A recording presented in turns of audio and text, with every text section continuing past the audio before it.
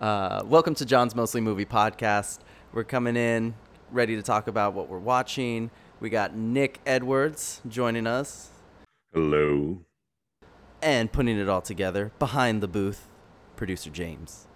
Help, let me out of this booth. You stay in that booth and you lick it, James. Okay. We here at John's Mostly Movie Podcast do not endorse kidnapping nor practice it. Everything you're hearing is obviously a joke. Theater of the mind. Where's Becky? You did not hear Nick ask where Becky is, because she is completely alive and will be on the podcast shortly, just because you haven't heard from her on the podcast for over 3 months. Still got a long way of statute of limitation. She'll be back. It's going to be great. Or someone that sounds an awful lot like her. You know, it's weird. While doing research on different technology things for the podcast, I found a company that you can upload audio of yourself speaking, and it can learn your voice so that then you can do text-to-speech and it sounds like you.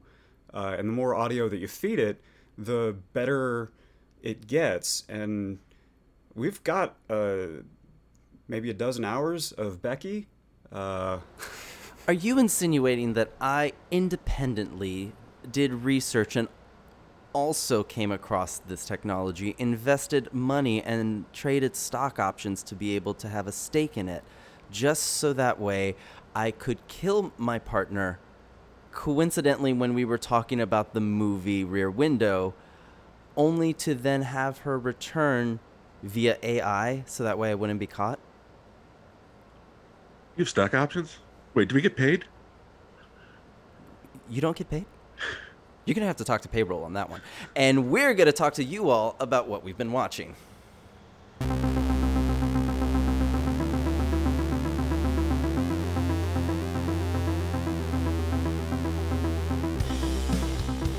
All right. Producer James, as is tradition, Yes. what have you been watching? So, over the course of the last week, my partner and I have watched the first 3 Mission Impossible movies. Ooh. She hasn't seen any of them before, and Wait, really? yeah. And so I got to share the sort of evolving franchise that is Mission Impossible. Yeah, I don't really remember any that don't have Simon Pegg in it. I vividly remember those. I have to say, Tom Cruise, Mission Impossible 2, opening scene, hiking in the desert, free rock climbing. Mm-hmm. Not going to say that was the pinnacle of his pop culture, because we still have, Top Gun, Cocktail. But that one's for a late in the career, in the early 2000s, that was big. Not super late in his career. He's had a prolonged career. I know. When it felt weird coming out of my mouth immediately. Yeah, no, he's still making these. Yeah, but the moment in the movie is really punched up by the Limp Bizkit cover of Mission Impossible. Oh, man. Yep.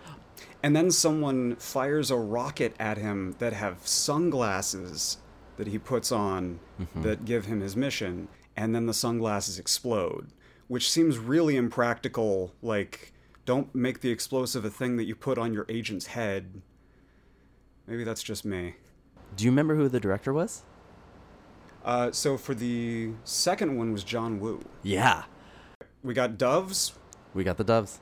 We got Tom Cruise diving with a pistol in each hand.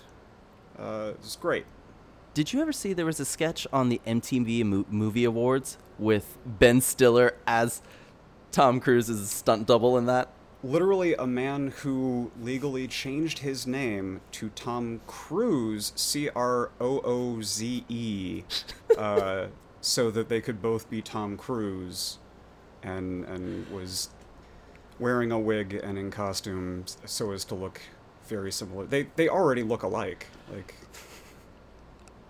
I'm not gonna lie, us talking about the second one, I was expecting us to talk a lot more about the first, and then like the third to it, but like I was expecting to just glance through all of them. Yeah. Yeah. Speaking of, now that you've seen all three back to back, of those three, do you have a ooh, preferred one? yeah. I feel like Philip Seymour Hoffman might be the draw. But John Voight, bro. And Emilio. Yeah. I'm torn between the first and third, Okay. though I think I got to give it to the third because that became the template that then the series iterated on. That was This the Fast is- Five of it.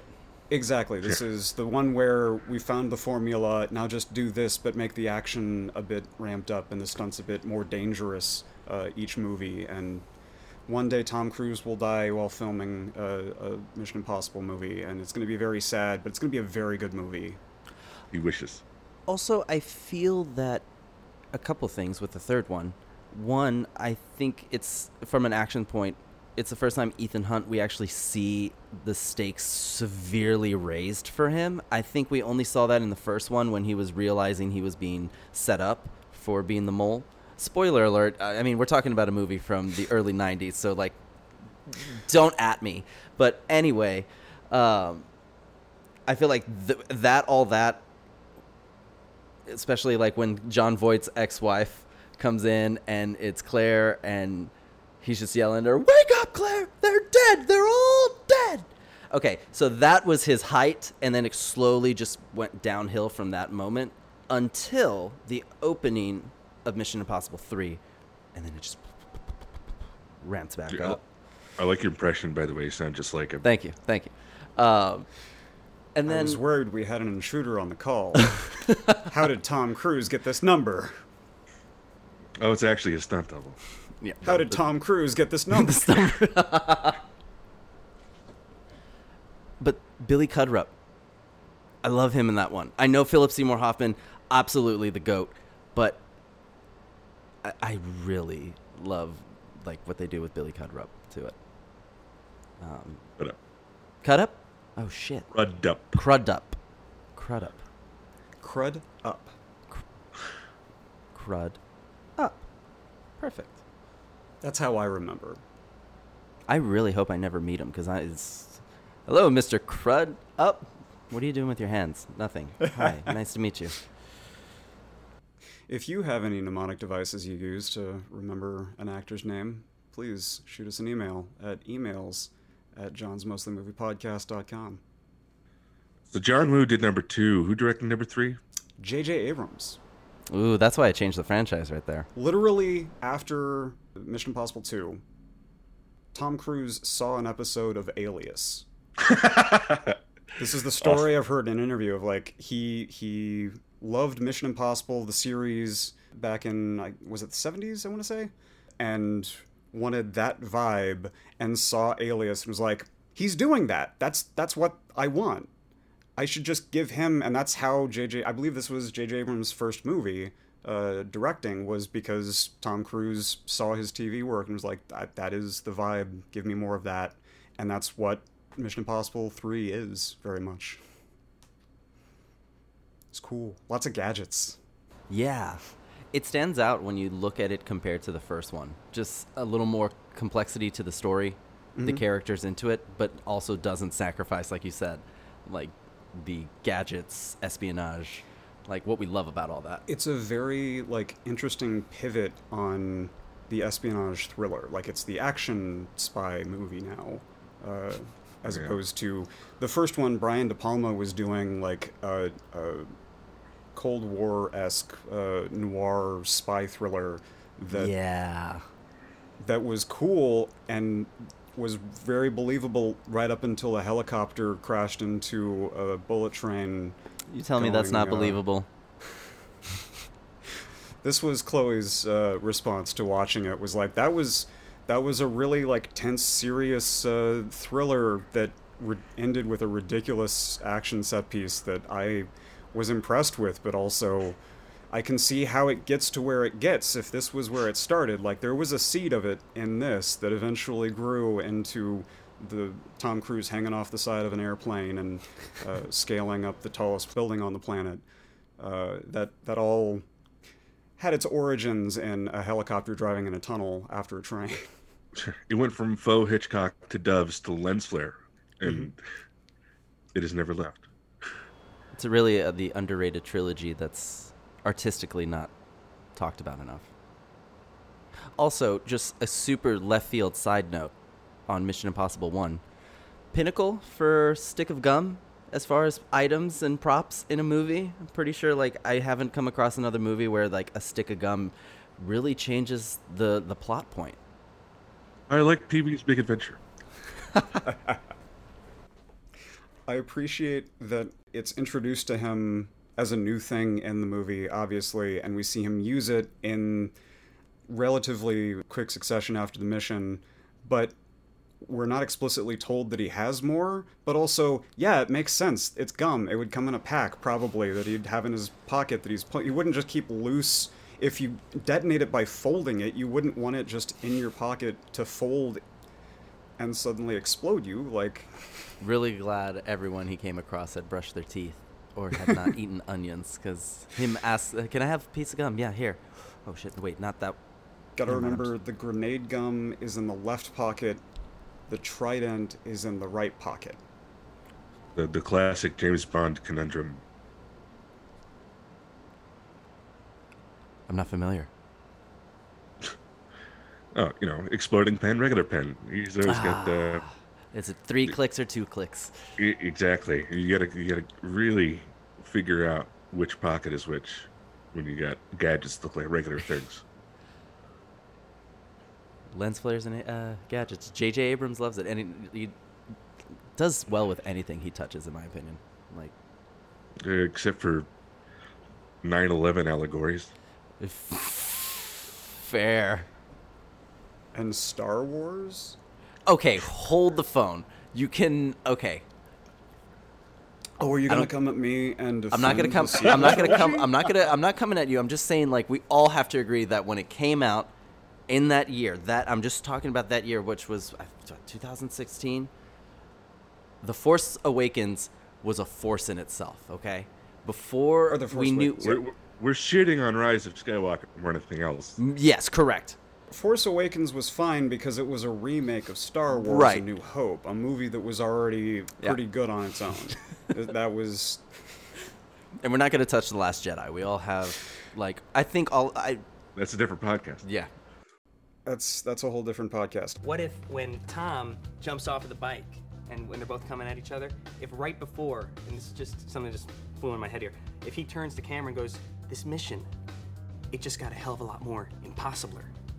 Boom. Another thing that J.J. Abrams had some hand in, at least according to the producer credit, before and I think after every episode, was a new Showtime show, a documentary series in 4 parts called UFO. What are now officially classified as unidentified aerial phenomena by the government. In what we know now, they had some degree of investigatory branch, although after... Oh, that's so interesting. They're changing UFO to UAP? From the most recent, bundle of reports that were released to Congress from, I believe, the Defense Department here a couple months ago, that is what precipitated this documentary series to be made.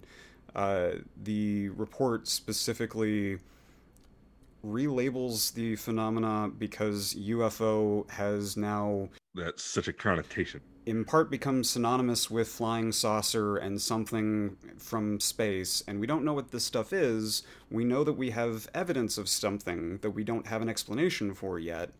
So it's unexplained, and aerial phenomenon makes better sense than flying object if we... Sometimes they don't show up on radar, so I don't know if it's an object, and sometimes they just sit there and aren't flying. Well, it sounds like the show got the wrong acronym as the title. I think so, given the fact that literally on the show, they use that acronym at some point. They start calling them UAPs, and never call attention to the fact, we named the show the wrong thing, but people know what that one is. X-Files is the same way, because they started out as the U-Files for unexplained, and so they just keep going through the files and more and more until they have to go through the X's. What would I guess Z Files? A sequel series to the X Files that is. Yeah, there's still more. You thought the X Files were weird. Wait till you get to the Z Files. There's been another unsubstantiated UFO sighting in the heartland of America. We've got to get there right away. Yeah. Anyhow, it was an interesting breakdown of the information that was in the report, the particular encounters that were either reported or were observed, and there is film of that I think at this point we've probably all seen on CNN and from the New York Times.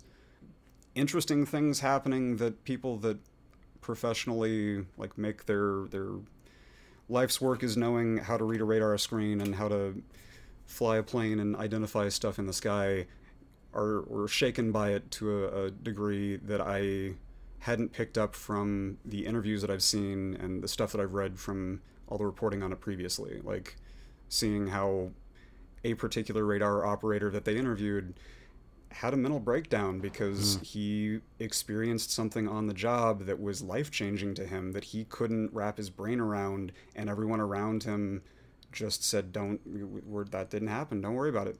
That's our job. Wasn't to somebody came to the ship in a helicopter and picked up all the tapes of what was recorded that day, and they flew away, and we just don't worry about that. And his recounting working in a diner after he'd gotten out of the service and seeing on a TV that was playing some news footage, seeing a coverage of the New York Times piece of someone coming forward and talking about the particular event that he observed.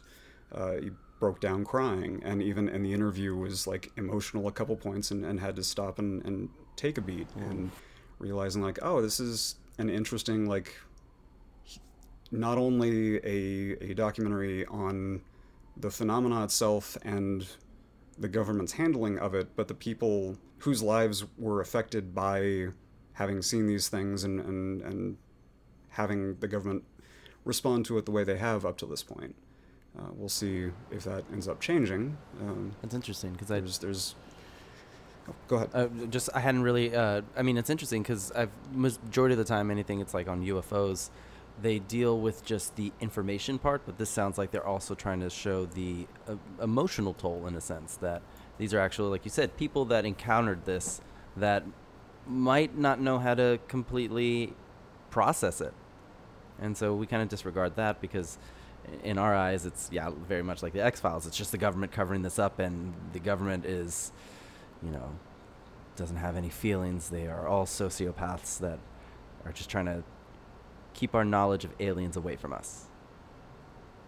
And there's an eccentric billionaire that has like defense contracts who is involved in the story, and that's interesting. Does the cigarette man show up? Yeah, he's there. My question is it in order to see a UFO, is it required that you must have on you the shittiest cell phone camera and or infrared? How is none of that like? Can I tell you an honest thing? Yes. I am pretty darn sure I have seen a UFO. Oh my god. You can't. There's story time coming after this. You can't just be like, "All right, I just saw a UFO." John, what have you been watching? No, you guys seen He-Man? Yeah. I say it may have not actually been, but there was. It's going to be a little weird of a setup. Was that a summer camp for diabetic kids? Okay. This is not as weird as you think, but I'm so glad you're setting it up. The diabetic kids portion is important because it sounds like a fat camp.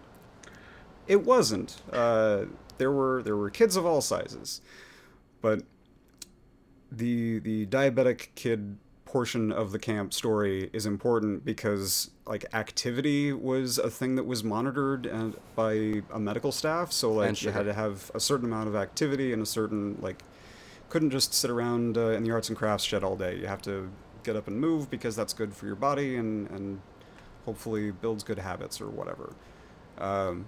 But this one evening, I was pretty sure about 15. This one evening, the cabin that I was in, full of other 15 and 16-year-old boys, was playing nighttime paintball, which Fucking awesome. I personally, being the nerdy kid that I was, saw as a good way to get a bunch of bruises and, That is very fair. probably trip and hurt myself. So instead, all of us that opted not to play paintball, the counselor said, "Okay, well, how about there's a baseball diamond just adjacent to the paintball court. So why don't you just sort of like mill around here? Like we're all college kids, the counselors. Somebody has to keep an eye on you. The rule says we have to keep you active for this period of time. So like if you just want to walk around the baseball diamond, whatever." We're gonna go smoke pot in the woods, and have you seen some Exactly, weird it's a tall summer dude with a camp. mask on? Just, I don't know. I think we just see him when we're stoned. Anyway, just don't eat sugar, but keep walking around. Stay away from the lake. Anyhow, as we're walking around, there was a lake nearby this baseball diamond, and across the lake was this hill, and really like hills that rolled off for a while. And as we're walking, we can see this sort of orange light at this point on the hill, and we start talking and pointing it out, and as a group observe like, oh yeah, it's probably somebody on a hike over on that side of the lake. Like I know that other cabins are doing other activities tonight. And as we went around the baseball diamond, every time we came back around, we would point to it and observe, yeah, it's still there. It's not really flickering. It's sort of like an orange light. And after 3 or 4 turns around the baseball diamond, we noticed that it was slightly higher than it was before.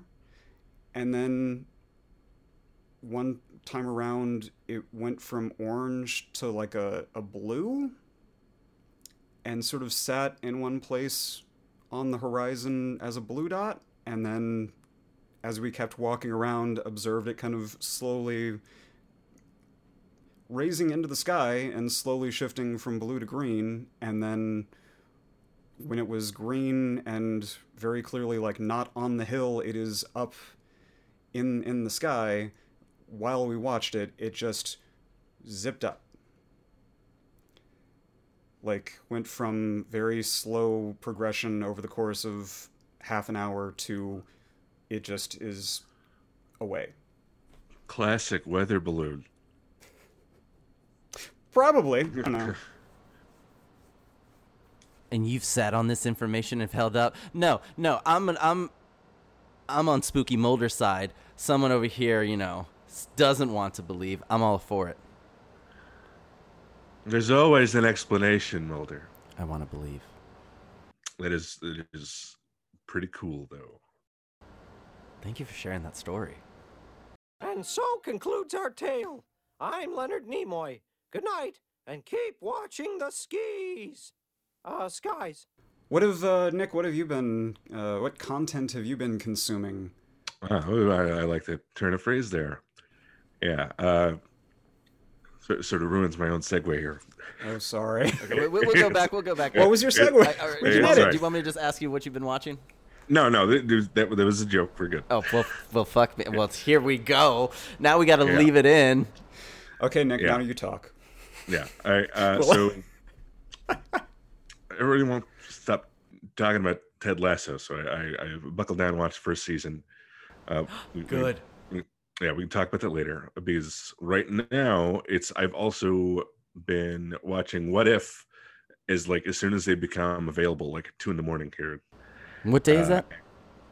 Tuesday night. Tuesday nights. Okay.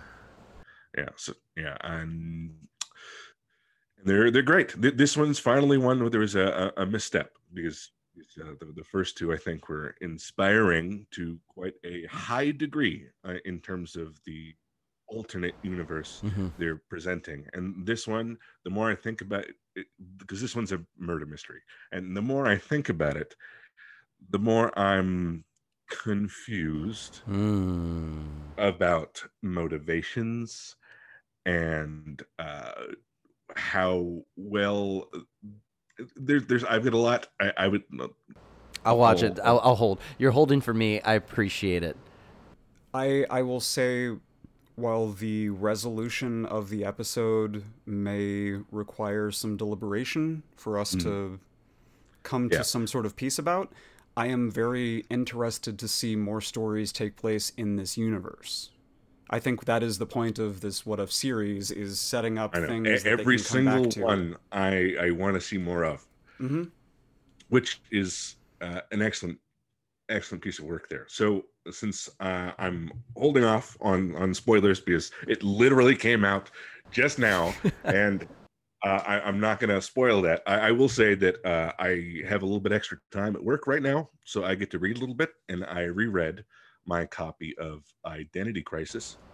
I see the murder mystery. So this is a DC comic, so Superman and Batman are running around in it, but the point of view characters are Elongated Man, Green Arrow, the Atom, folks that don't usually get that kind of screen time. And it is about loss and about grieving and about keeping the ones you love close when you're scared and really want them to be around. And it's a very well done story.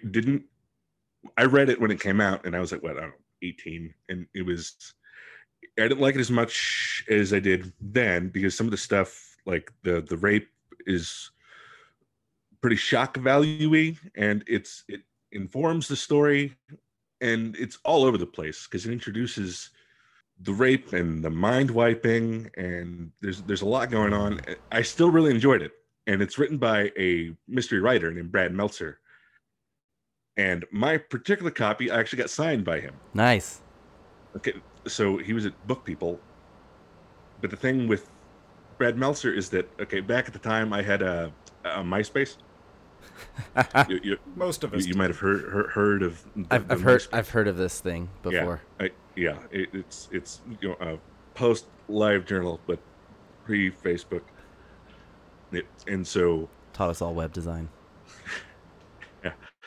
And so me and my buddy Kendrick, we made up fake MySpaces for the characters of Superman and Batman.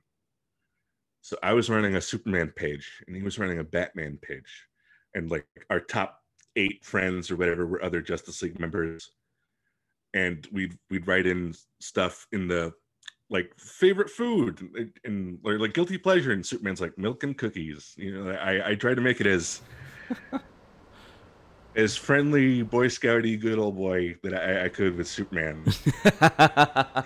and Kendrick made a really dark Batman that was like favorite music, and it's like the sound of my enemies' bones as they crunch when I break them.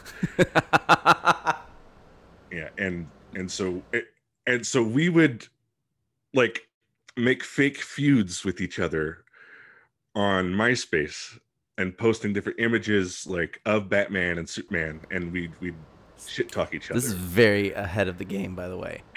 Yeah. And so the thing is, there were, I don't know, quote unquote verified celebrities on MySpace, and fucking Brad Meltzer like friend requested us, and he was like, this is great. Everything you guys are doing is fucking amazing. And I realize now that we were using actual images from like not his story, but like the story right after his that his fed into. So like he actually had a reason to be looking for shit that he's related to in the DC universe that it just occurred to me. But it just felt really random that he was like, oh, hey, Superman Batman MySpace, these are fucking badass. And when I met him, I was like, hey, I run this fucking Superman MySpace, and you said you loved it. And he's like, all right. And so he dedicated the book to my favorite Superman. Yeah. Yeah. That's awesome. Yeah. So rereading the book, that was my favorite part, just reading that dedication again. Superman. Tonight at 6:30. Only Toonami. I haven't finished Identity Crisis. I started it. I remember specifically, though, in the opening when all the superheroes are getting called because of something happened, and I want to say it's Nightwing goes down. It's either Nightwing or Robin. I can't remember at what point. Continue. I will correct you. Okay. I'm going to go with Nightwing on this one. But when he goes down, he runs, I want to say, into his father. And his father's just watching the TV, and This is Robin. It's Robin. Okay, so it's Robin. And it's like the equivalent of doom scrolling then, except with the TV. And he literally asks Robin to stay, like, don't go out. For the sole purpose that, like, yes, Robin is Robin, but he still sees him as, that's my son.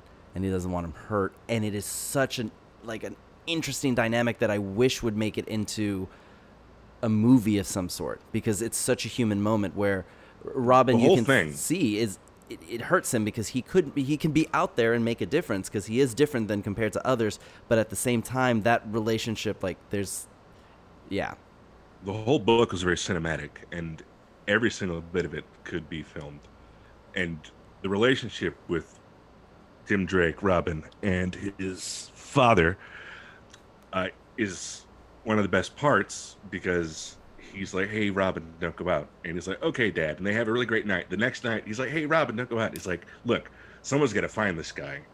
And I'm a Robin. I got to go do this. And so he leaves. And then, like, immediately after he left, his dad gets attacked.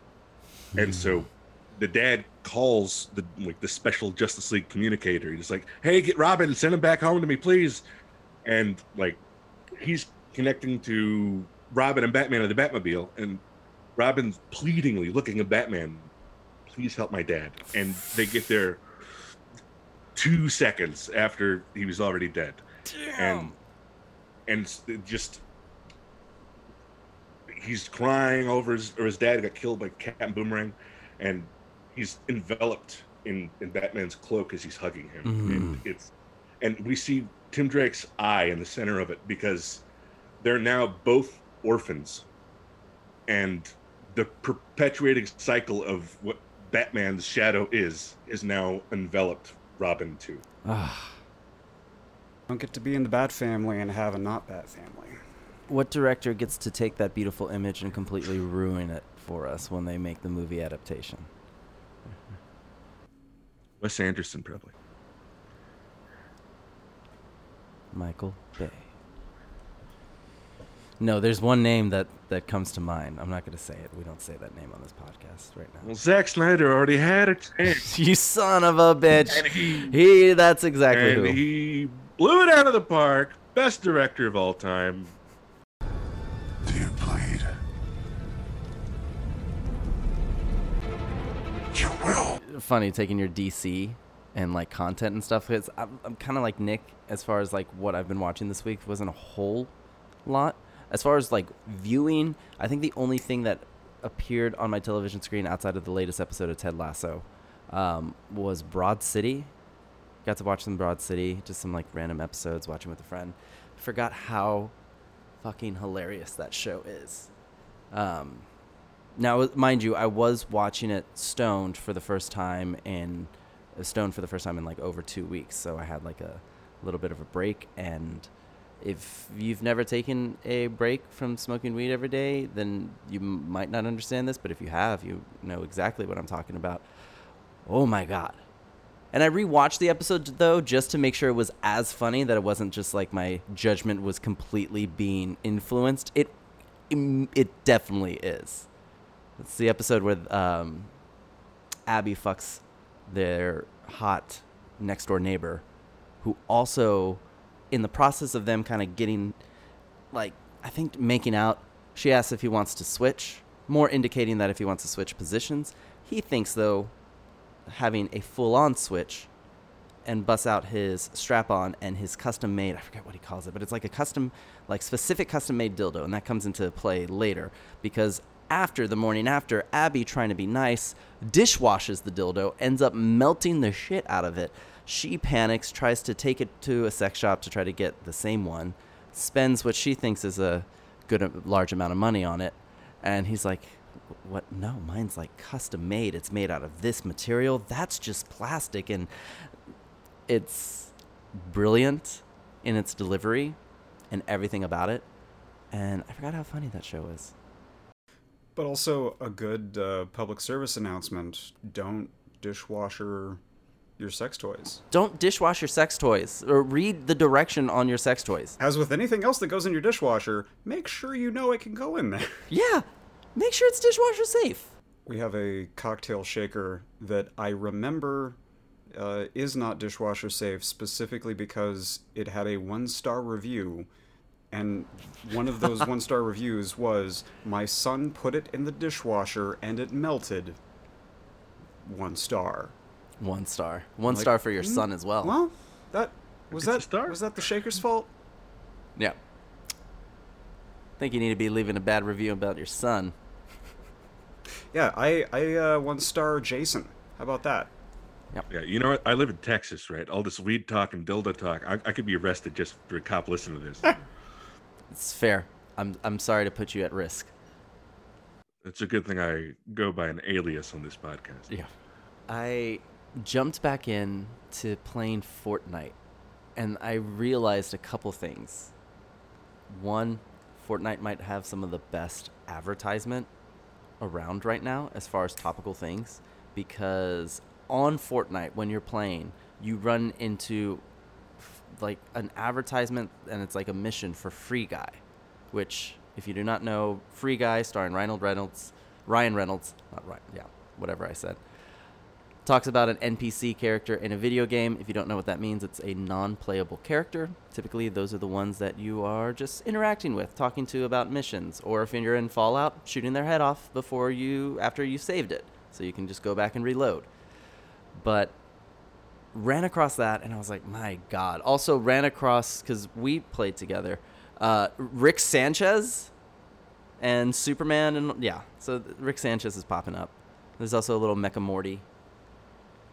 But I forgot how topical, and just, I hate Fortnite for how good their like design is for their like stuff you can buy, all the skins and all that. It's stupidly addicting how easily I just want to spend money just to get something that makes no competitive advantage, but absolutely makes me feel like I'm just playing a different game because I'm playing with that specific character.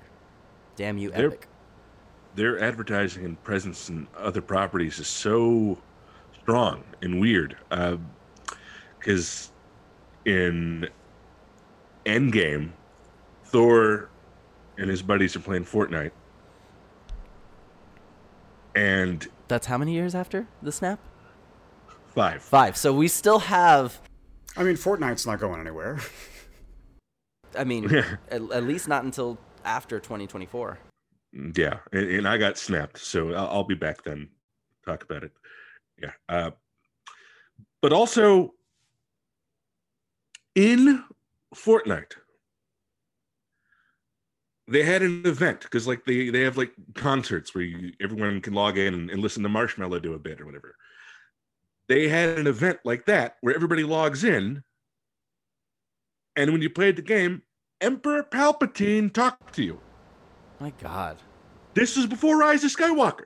In this opening crawl of that movie, they're like, hey, did you guys hear this Emperor Palpatine shit that you could have only listened to while playing Fortnite?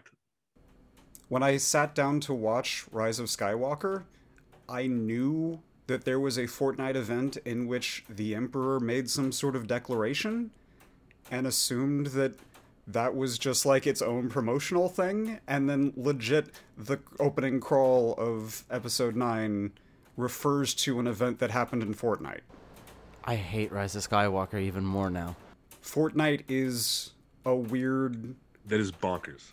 Everything is everything that they can license is in it. Like, real people are in it because they have some sort of association with a football league. And so, like, football players who are actual just, like, people with names and likenesses, you can play as if you LeBron James showed up from Space Jam. Ariana Grande. Oh, my God, that's right. I remember reading... Also, if you're listening to this part and you're wondering, wait, they're talking about Fortnite, a video game. I thought this had movie in the title. It also has mostly off our back. Anyway. Also, there are a lot of characters that have been in movies. There's a lot. In Fortnite. The Joker. The Joker's in it. Wonder Woman's in it. LeBron James. LeBron James. Rick Sanchez. Batman. He hasn't had a movie yet. Yet. I have a pitch. I know we've talked about it the last couple recordings. That at some point, apparently, some sort of interaction on Twitter resulted in Justin Roiland being asked what he thought of Zack Snyder directing a Rick and Morty movie, and we've been sort of joking about what that would even look like. And I also have gotten into Fortnite recently in the last couple weeks, and have been logging some hours and got myself Rick Sanchez as a skin that's unlocked. So now my own headcanon is that this is Rick Sanchez teleporting into a game where other people from other universes have been pulled. I'm sure that's probably the actual lore Fortnite of story there. Fortnite. I have Probably. no idea because I just started. I played when it was new and realized that I was bad at it. And now there are so many people playing it and so many kids playing it that I've had firefights where I'm reloading my assault rifle and somebody's just standing 20 feet in front of me, pistol bullets just whizzing over my shoulders. It's not as bad as I remember. There are definitely also people that are running around in the end level costumes that just, when you see them, it's too late. They already have put their plan into action. If you see, literally this happened on a match last night. If you see the guy in front of you, it's too late because there's already a guy beside you and he's already got something on its way to you. And if you're noticing the red popping up on one side of your screen indicating where you're getting shot from, well, you're probably already gone. You should just Should probably pack it up. So we're about to have a pitch party? Yes, pitch party. I'm sorry. I got off on a Fortnite tangent. Right, that was good. You're good. I mean, it's an intense game that can get the blood going, so I completely understand. All right, so this is John's Mostly Movie Podcast Pitch Party. This is the first pitch party. Hooray. Me and Nick are going to have some fake $1 million bucks. Looks like we're the producers behind the desk, and James is coming in. Oh, this is going to cost much more than $1 million. We'll see how much you can, let's see.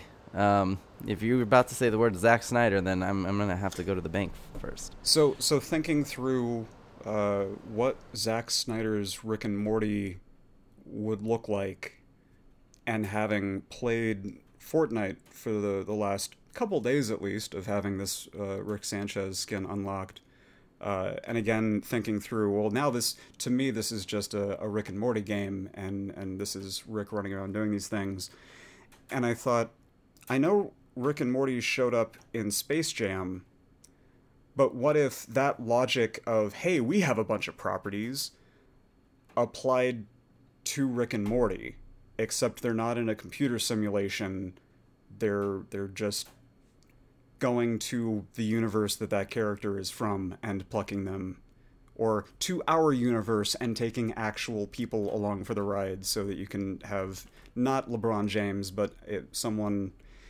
in the Space Jam vein of a person from presumably our world, or actually our world, if you want to go full on fourth wall breaking Deadpool style, but some sort of heist that Rick needs to put together a team that requires, he's got a portal gun to go to dimensions. There are infinite dimensions. There's logic dictates there's a dimension where he can go be mean to Superman, and presumably say some very snide things. I don't know. I'm not writing the script. I'm just coming up with a big picture. You said heist. You son of a bitch. I'm in. Actually, you can have my money. I just have one request on casting. This is live action, right? Presumably. Okay. If not, then we're going to be putting live action human characters in with the animated, if that's the way we go. I'm not opposed to that. Maybe If that that's actually the route might you be go. cool. I was about to say, if that's the route you go, I really like that idea, and you can have my money. Just Two If Framed you Roger decide Rabbit to go style, full on. live action, that really, honestly, that's the way to go, though. That way, if you're going to include humans, you have to keep just Rick and Morty the same, so that way Justin Roiland can keep the voice. But if you had to go live action for Rick Sanchez, Jim Carrey. And I understand how 90s that can feel, but if there's someone who I'm thinking age-wise is getting to that age that could bring that type of animated but also like cynicism personality, but still have because we obviously have to have a touching moment with Rick Sanchez in this movie. There's got to be one that I don't brings think it it in. would work for Snyder's vision, but it is a good call in general. Okay. Have either of you seen... oh, rats. I'm sorry.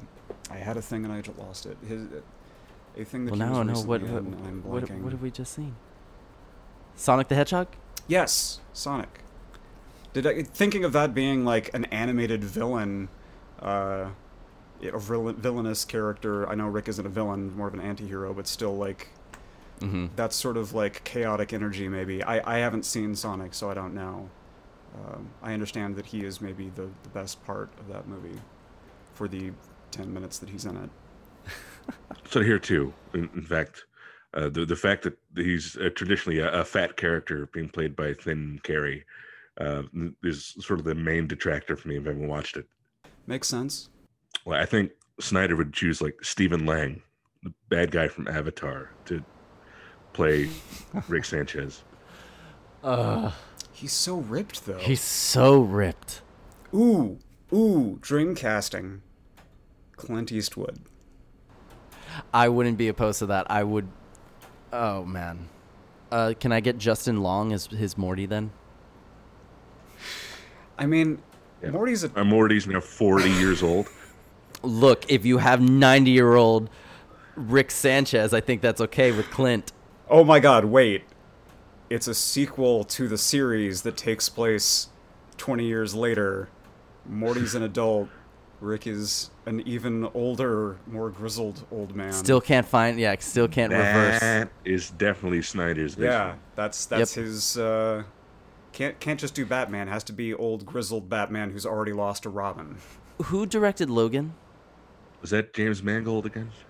Might have been James Mangold. I say we just have him waiting in the wings in case we need to fire Snyder, because that typically comes up when he gets on board a movie. It's a good call, given.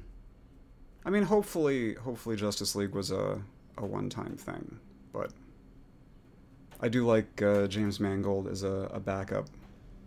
All right, that's going to do it for today at John's Mostly Movie Podcast. Thank you for listening. Don't forget to subscribe wherever you get your podcast from. Please leave us a review and rate us. Let us know how we're doing. If you could also, please share it out to your friends. If you have any comments, any concerns, you can send us an email at emails@johnsmostlymoviepodcast.com. Or if you want to use your voice, you can call in and leave a voicemail at 816-8-MOSTLY. That's 816-866-7859. Once again, 816-8-MOSTLY. Thanks again for listening. Cool. Got it. All right, let me end that.